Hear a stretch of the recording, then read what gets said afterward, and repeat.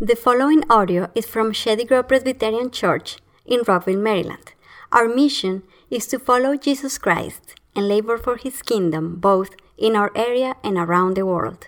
For more information about Shady Grove Presbyterian Church, please follow us on Facebook and visit shadygrovepca.org. We're continuing our study in 1 Corinthians 15. If you want to follow along, we actually have some new pew Bibles in the seats that are hardback because those paperbacks were getting destroyed from the moving around of chairs. But you're welcome to take one of those blue ones with you home if you'd like, if you don't have a Bible. Some of you are familiar with David Brooks. He's an editorial columnist for the New York Times. He's written several books, and one of his books that he wrote a couple years ago is called A Road to Character, about 3 years ago. And at the beginning of the book, he talks about resume skills and eulogy skills. And basically he says, you know, we like to talk about how we're living for our eulogy, but in reality, we're living for our resume. And he's saying that the two kind of come into attention, is that we spend all of our time over here for our work, and we're not working on these other skills of wholeness in life. And he says, if this is all you have, if you're really just living for your resume, he says you spend a lot of time cultivating professional skills, but you don't have a clear idea of the sources of meaning in life. So you don't know where you should devote your skills, which career path will be highest and best. Your years pass and the deepest parts of yourself go unexplored and unstructured. You are busy, but you have a vague anxiety that your life has not achieved its ultimate meaning and significance. You live with an unconscious boredom, not really loving, not really attached to the moral purposes that give life its worth. You lack the internal criteria to make unshakable commitments. You never develop inner constancy, the integrity that can withstand popular disapproval or a serious blow. You find yourself doing things that other people approve of, whether these things are right for you or not. You foolishly judge other people by their abilities, not by their worth. You do not have a strategy to build character, and without that, not only your inner life, but also your external life will eventually fall to pieces. Pretty scary. I think that's pretty common in this area. Then to piggyback on that, some of you may have seen the Atlantic article that came out a couple weeks ago, and several people posted on Facebook, including Pastor Ben.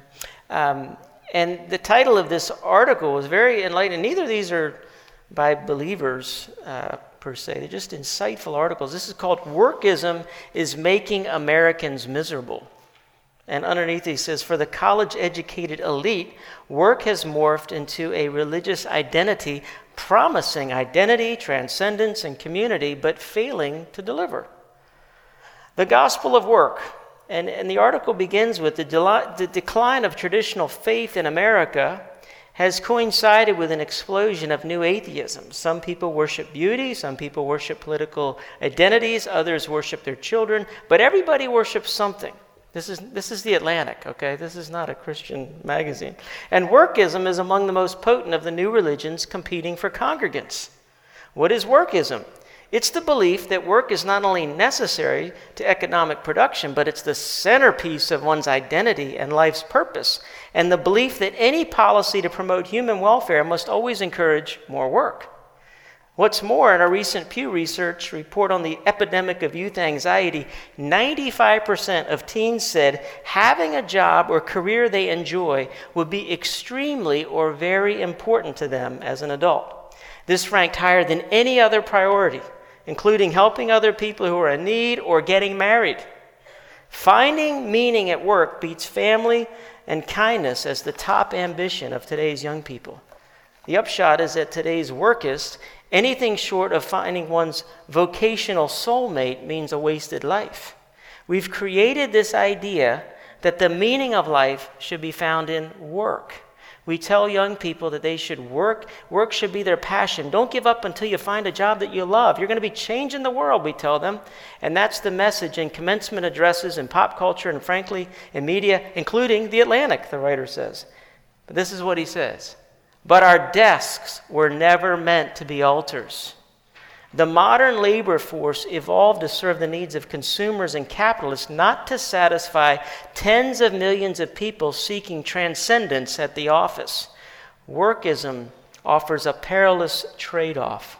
On the one hand, America's high regard for hard work may be responsible for its special place in world history and its reputation as the global capital of startup success. A culture that worships the pursuit of extreme success will likely produce some of it.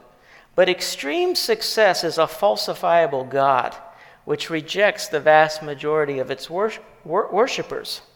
Our jobs were never meant to shoulder the burdens of a faith, and they're buckling under the weight. A staggering 87% of employees are not engaged at their job, according to the Gallup poll, and that number is rising by the year. So this is how the article concludes. One solution to this epidemic of disengagement would be to make work less awful. He says, but maybe a better prescription is to make work less central. Well, it doesn't really say how to do that. How do you do that? How do you make work less central? Well, what's the center of your universe? What is everything revolving around? Jesus has to be first. I think what you'll see in this passage is the bigger picture of the history of the whole world in 9 verses and where you fit into it and where the rest of your trajectory of your life should fit into that, your priorities, everything. Listen to these verses. But in fact, Christ has been raised from the dead, the first fruits of those who've fallen asleep. For as by a man came death, by a man has come also the resurrection of the dead. For as in Adam all die, so also in Christ all shall be made alive. But each in his own order, Christ the first fruits, and then at his coming those who belong to Christ.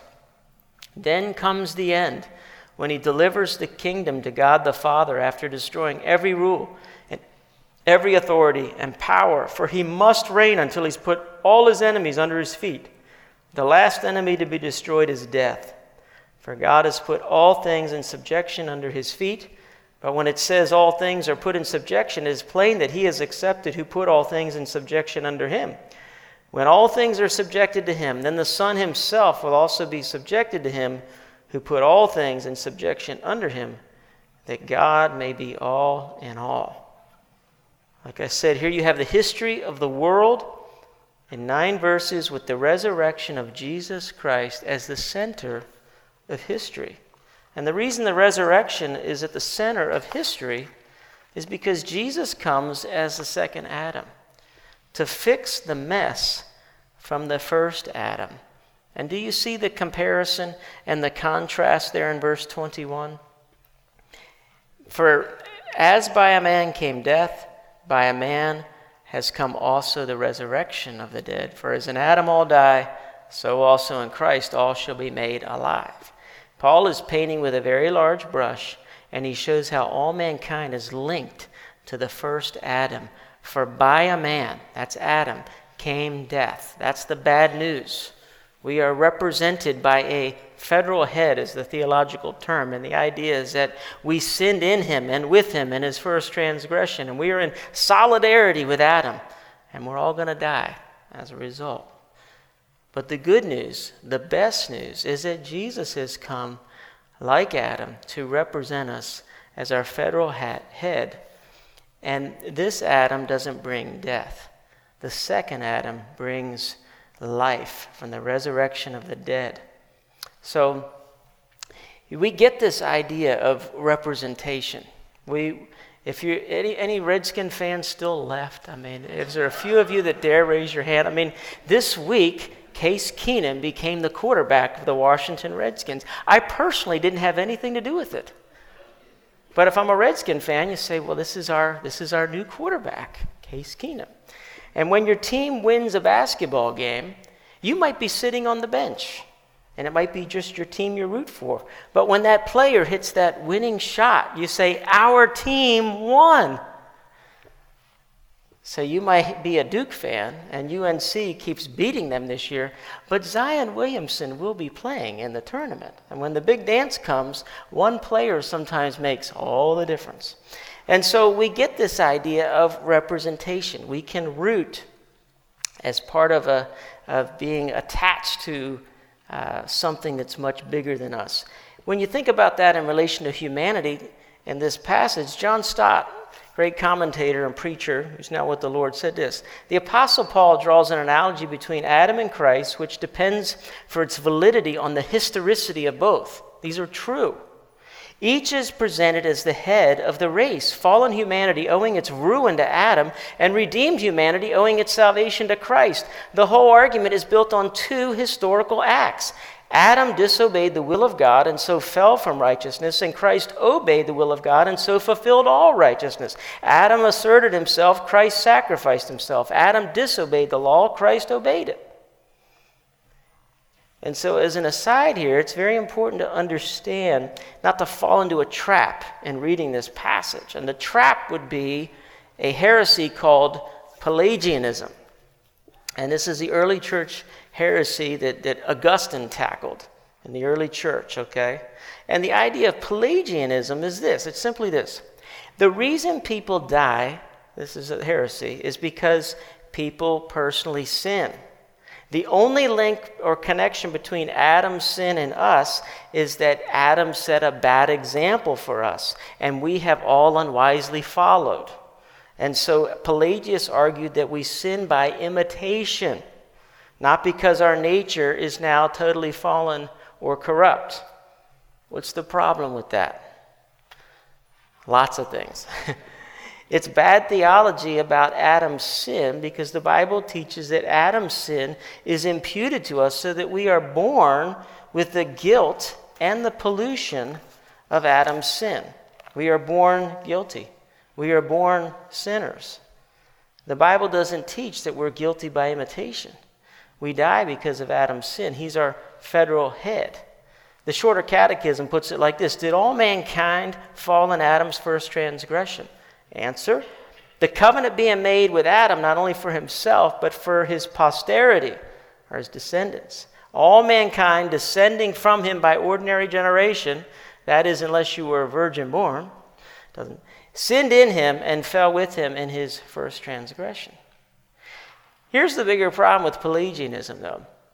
And John Calvin brings this out in his Institutes, and he just has this passing statement that's like a body slam on Pelagianism. He says this: to what quibble will the Pelagians here recur?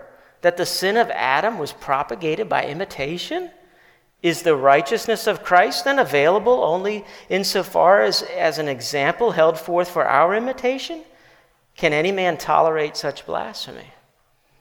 What he's saying is what you say about the one, you have to say about the other. So if you are sinful by imitation only, then you're righteous by imitation only. And if death came only because we ourselves have sinned, then righteousness and life would only come to us because we have imitated Jesus in resurrecting ourselves. Is anybody able to do that? And for that reason, Pelagianism is dead, is DOA. It's dead on arrival. It's not going to save you. You need a bigger Jesus than that. You can't just imitate him. He has to do it for you and represent you. And so, but it is important to recognize that there is something wrong with our nature. Now, it's not just by this idea by imitation, but we are born with this guilt and pollution of Adam's sin. We live in this world. We don't have to teach our children how to be selfish. We don't have to, tell them, no all the time. And, don't touch that outlet, and they keep going right towards it, There's something wrong with our nature. Immanuel Kant, who was a famous philosopher, said one of his famous lines was, "Out of the crooked timber of humanity, no straight thing was ever made." Out of the crooked timber of humanity, no straight thing was ever made. Well, maybe it might be good to hear from David Brooks again. Is this book that he wrote? He says this. This is New York Times guy. This is not Christian language. This is him talking about sin. And I don't know where he's at, spiritually, but he gets it. He says this: sin is a necessary piece of our mental furniture because sin is communal while error is individual. You make a mistake, but we're all plagued by sins like selfishness and thoughtlessness. Sin is baked into our nature and is handed down through the generations. We're all sinners together. To be aware of sin is to feel intense sympathy towards others who sin. It's to be reminded that as the plight of sin is communal, so the solutions are communal. We fight sin together as communities and families, fighting our own individual sins by helping others fight theirs. Further, this concept of sin is necessary because it's radically true. It's to say, like the rest of us, you have some perversity in your nature. We want to do one thing, but we end up doing another. We want what we should not want. None of us wants to be hard-hearted, but sometimes we are. None of us wants to self-deceive, but we rationalize all the time. No one wants to be cruel, but we blurt out things and regret them later. No one wants to be a bystander, to commit sins of omission. But we all commit the sin of unattempted loveliness. We really do have dappled souls. The same ambition that drives us to build a new company also drives us to be materialistic and to exploit. The same lust that leads to children leads to adultery. The same confidence that can lead to daring and creativity can lead to self-worship and arrogance. Sin is not some demonic thing. It's just our perverse nature to screw things up, to favor the short term over the long term, the lower over the higher. And sin, when it's committed over and over again, hardens into loyalty to a lower love. The danger of sin, in other words, is that it feeds on itself. Small compromises on Monday make you more likely to commit another bigger moral compromise on Tuesday. And a person who lies to himself can soon no longer diminish when he's lying to himself and when he isn't. And another person's consumed by the sin of self-pity, a passion to be a righteous victim that devours everything around it as surely as anger or greed. And people rarely commit the big sins out of the blue. They walk through a series of doors. They have an unchecked problem with anger. They have an unchecked problem with drinking or drugs. They have an unchecked problem with sympathy. Corruption breeds corruption. Sin is the punishment of sin. And the final reason sin is a necessary part of our mental furniture is that without it, the whole method of character building dissolves. This is in his Road to Character book. Well, his answer to fixing the problem is to change yourself, to do better, try harder, and to consider these great people in history like Dorothy Day and Dwight Eisenhower. That's not what we're going this morning.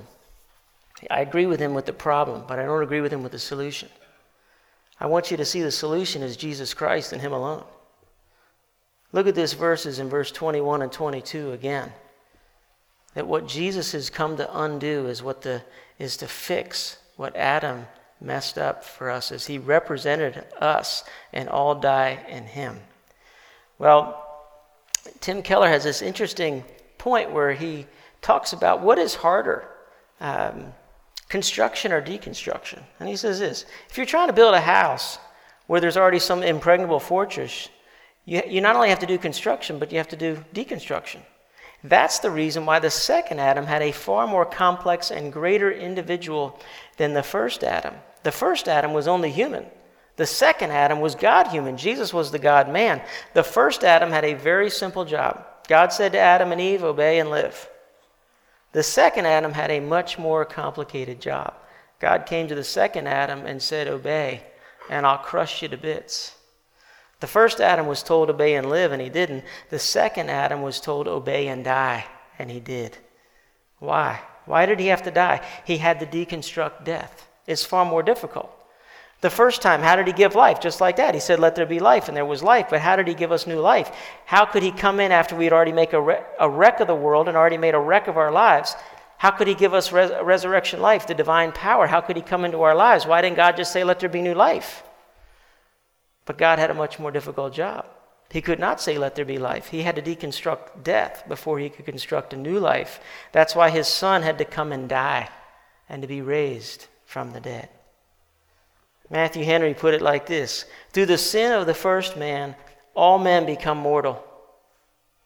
And because all derive from him the same sinful nature, so that through the merit and resurrection of Christ, all shall be made to partake of the Spirit, and the spiritual nature revive and become immortal. We became mortal through Adam. We become immortal through Jesus. And all who die through the sin of Adam, all who are raised in the sense of the apostle, rise through the merit and power of Christ. James Boyce he's with the Lord now. He used to pastor 10th Presbyterian Church. And I've told this illustration before. He talks about 4 men climbing the most difficult face of the Matterhorn. The guide, the tourist, the second guide, and the second tourist. They're all roped together on this climb up the Matterhorn. And as they went off this over a particular difficult place, the lowest tourist lost his footing and went over the side.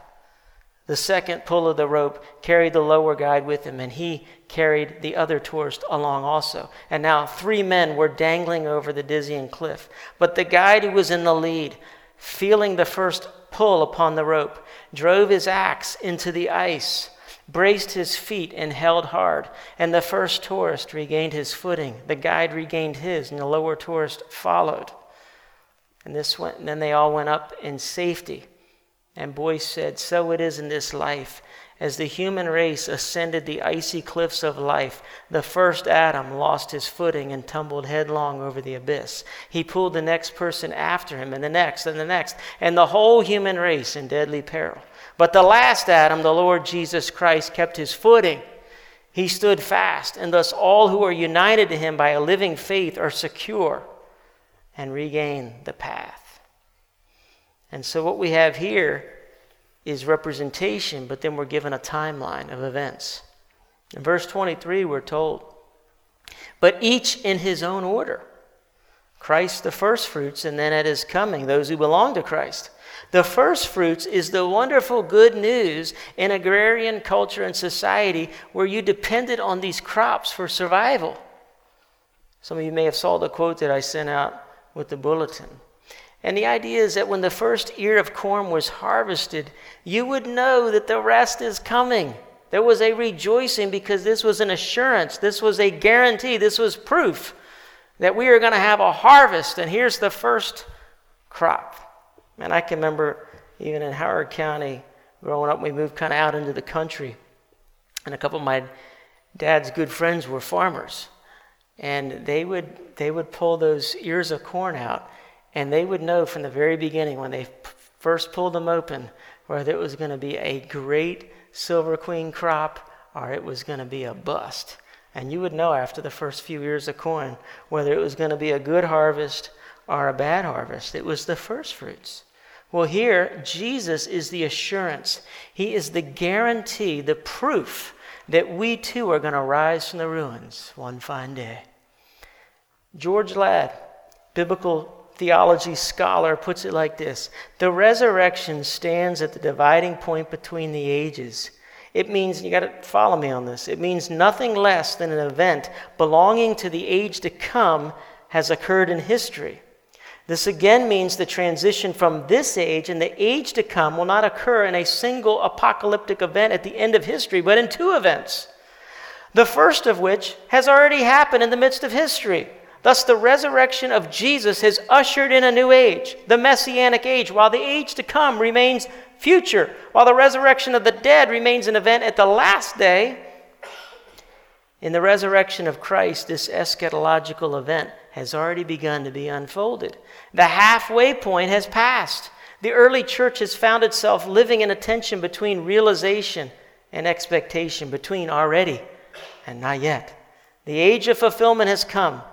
The day of consummation stands yet in the future. And so in light of this reality, life has purpose. We are part of a bigger story, a bigger narrative, an eternal story, if you've ever listened to our youth pastor before. I love the lyric that we sing when we sing, "All hail the power of Jesus' name." And the last verse we sing, "We'll join the everlasting song, and we'll crown him Lord of all." So in light of this, we can wrestle and fight back against a tendency in our world to say, like Shakespeare's character, life's but a tale told by an idiot, full of sound and fury and signifying nothing. Not true. Tolstoy, if you remember his conversion or what he came to the end of his rope, at the age of 50, he was brought near the verge of suicide with the simplest of questions. The question was this: What will come of me of what I'm doing today or tomorrow? What will come of my whole life? Why should I live? Why wish for anything or do anything? Is there any meaning in my life through the inevitable death awaiting me does not destroy? That's the question. And the answer throughout 1 Corinthians 15 is yes. It uses the word vain like 3 or 4 times. And it begins talking about not believing in vain and that our faith is not in vain or would be in vain if Christ hadn't risen, but he has. And so how does the chapter end? Be steadfast, immovable, always abounding in the work of the Lord, knowing that your labor, knowing in the Lord your labor is not in vain. It's not in vain. So let's follow this timeline sequence. Then comes the end, when he delivers the kingdom to God the Father after destroying every rule and every authority and every power, for he must reign until he's put all enemies under his feet. The last enemy to be destroyed is death, for God has put all things in subjection under his feet. Kenneth Bailey, who was a missionary in the Middle East, commentator, he says something interesting about verse 24. You think about when you read this, who's Paul writing to? What were they dealing with? Who was Lord? I mean, what did they live in a culture of? Caesar is Lord. And the Apostle Paul has the audacity to put in print 1 Corinthians 15, 24 to 28.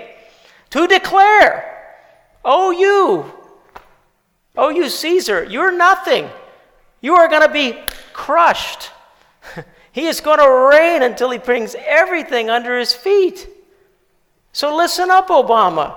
Listen up, Mr. Trump. If you don't bow the knee now to Jesus Christ as your Lord and Savior, you will in glory acknowledge him as Lord and Savior. He's the King of kings and the Lord of lords, and he's the ruler of all the kings on the earth. That's who Jesus is. And he must reign until he's put all enemies under his feet. Every rule, every authority, every power, whether human or hellish. He rules over them all because all authority in heaven and on earth, Jesus says, has been given to me. It's an amazing statement. And so he reigns over Jimmy Carter, Ronald Reagan, George H.W. Bush, Bill Clinton, George W. Bush, Obama, Trump, and the next president and the president after that. And so where should your allegiance be, Christians? To a political party where this polarization of contempt is killing us as a country, where we think the worst possible motives about the other party, that our party is full of love, but the other party is full of hate. If you saw the article that came out, New York Times, talking about this, the problem in our culture is this contempt. Jesus is bigger than that. He's going to rule. He's going to fulfill all the promises that were made about him. The very promises, like Isaiah 9, where we have this wonderful Christmas passage about he shall be called Wonderful Counselor, Mighty God, Everlasting Father, Prince of Peace. And of his rule and of his kingdom, what does it say? There will be an increase continually. And of this increase, there'll be no end. He will reign forever and ever. He's come. And what he's done, and the way that I look at these verses, I want you to take your bulletin. I hope I have mine, which I don't. I need this. I want you guys to look at that Hebrews 2 passage. My take on this is maybe a little different than some of the commentators, but this is my take on this passage, this difficult passage. What does this mean? Well, I look at it like this. Jesus is bringing the fullness of his people to himself. Jesus said, or he talks a lot about in the Gospel of John, all the ones the Father has given to me will come to me. And 11 times he keeps referring to the ones the Father has given to me. Well, who are the ones the Father has given to him? They are his elect. They are all his people that are his, that were chosen in him before the foundation of the world. And the Father has given them to the Son. And the Son is on a mission on earth to come and to die for them, for the ones you've given me. And those you've given to me, he says, will come to me. And I'll never cast them out, and I'll raise them up on the last day. And so Jesus is bringing in the fullness of the harvest, because he's the first fruits, but he's bringing in a harvest. And he's bringing the harvest with him. And when he brings the harvest with him, he's going to come back to the Father. And in the fulfillment of Psalm 2, he's going to rule and he's going to put all things in subjection under him. So if you look at this Hebrews 2 passage again in your bulletin that we read, this Hebrews 2, 5 to 13, check a look at that again. And so Jesus comes fulfilling Psalm 8, and he's crowned with glory and honor, and he's made lower than the angels. And then he's going to bring the fullness of the elect with him. And he's going to deliver the kingdom back to his Father. And he will say, here am I, and the children you gave me, like the great general bringing all of his people back. Here am I, and the ones you've given me. And he's going to present the kingdom back to the Father. And in this age, the Father is always saying about the Son, listen to him. Listen to my beloved Son. And in the age to come, the Father will say, and Jesus will say, no, praise the Father. Praise the Father, because what is Jesus going to do? When it says, I'll sing your praises and I'll declare your name to my brothers in the midst of the congregation, what is that, Hebrews 2:12? Hebrews 2:12 is a fulfillment of Psalm 22, and that's about Jesus. Jesus is saying, I will tell, that's Jesus speaking, I will tell of your name, the Father's name, to my brothers. In the midst of the ecclesia, of the congregation, I will sing your praise. I, Jesus, will sing your praise. Jesus is the great choir leader. He's the great music leader who's going to lead his church in worship at the last day when he brings the fullness of his people and he delivers the kingdom back to the Father, that God might be all in all, and that his offices are finally fulfilled. The office of prophet, priest, and king, this mediatorial role that he has, this whole ministry. He turns it all back to the Father now because it's done, that God might be all in all. And he's got the fullness of his people with him, and he gives them back to the Father, and he leads us in triumphant worship to God. Now, it doesn't mean that Jesus isn't still worship, because we see in Revelation 4, it's all about worship of the Father, and Revelation 5 is all about worship of the Son. And they're both still worshiped, and Jesus is still God.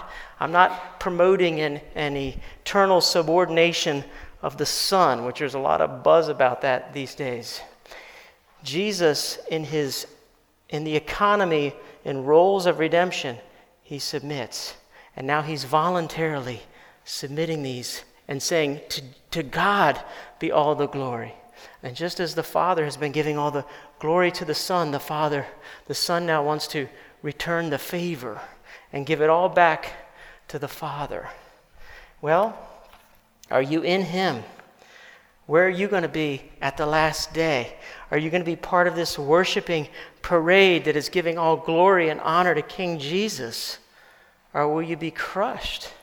Because he says he's going to rule until all his enemies are under his feet. We're either going to be bowing at his feet, worshiping him, or we're going to be crushed by the King of Kings and the Lord of Lords. And so, who is Jesus Christ is the center of everything. And so how could this not be the center of your life, the center of your work, the center of what you're about? And if it's about anything else, then we have to repent. And in fresh faith and repentance, come back and acknowledge he's the King. And to him be the glory forever and ever. Give him the glory now, because we're going to be praising him forever and make much of him. That's what this passage is about. Let's pray.